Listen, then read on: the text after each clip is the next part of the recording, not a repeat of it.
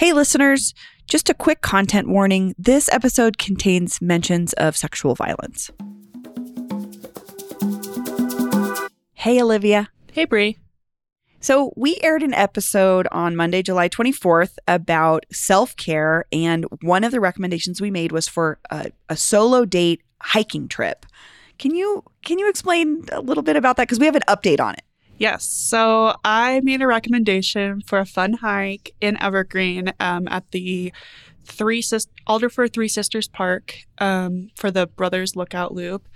And so since then, on Wednesday, the Jeffco Sheriff's Office released a kind of warning to solo hikers that there has been a sexual predator targeting lone female hikers in the area, including that park and a few others in the area. And I think we just wanted to bring attention to this because we had made that recommendation to do solo hikes, but we also want to make sure that our listeners are safe. Yes. So I had recommended that as a great place to go solo hike. I know I have. I know many other women have. And right now is really not a good time to do that. And the sheriff's office has, put out a warning and has warned people, like, make sure you're taking another person with you, make sure you're being very vigilant on your hikes, being aware of your surroundings. And yeah, so we just want to make sure everybody is staying safe, especially on, their self-care days, because that's what that episode was really about. So it's upsetting.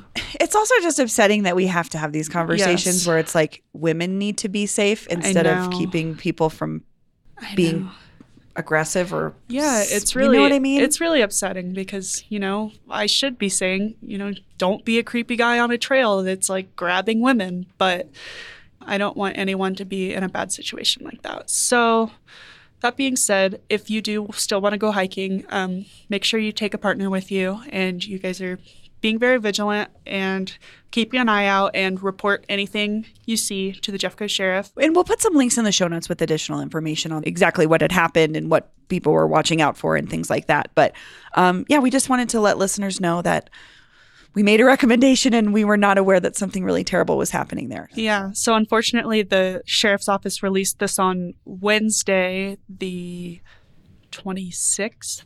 So not long after we made we aired the episode on the 24th. And so I'm just a little upset about how late they chose to release the warning because according to this article from 9 News, they had been getting reports since April of this suspect sexually assaulting and harassing solo hikers.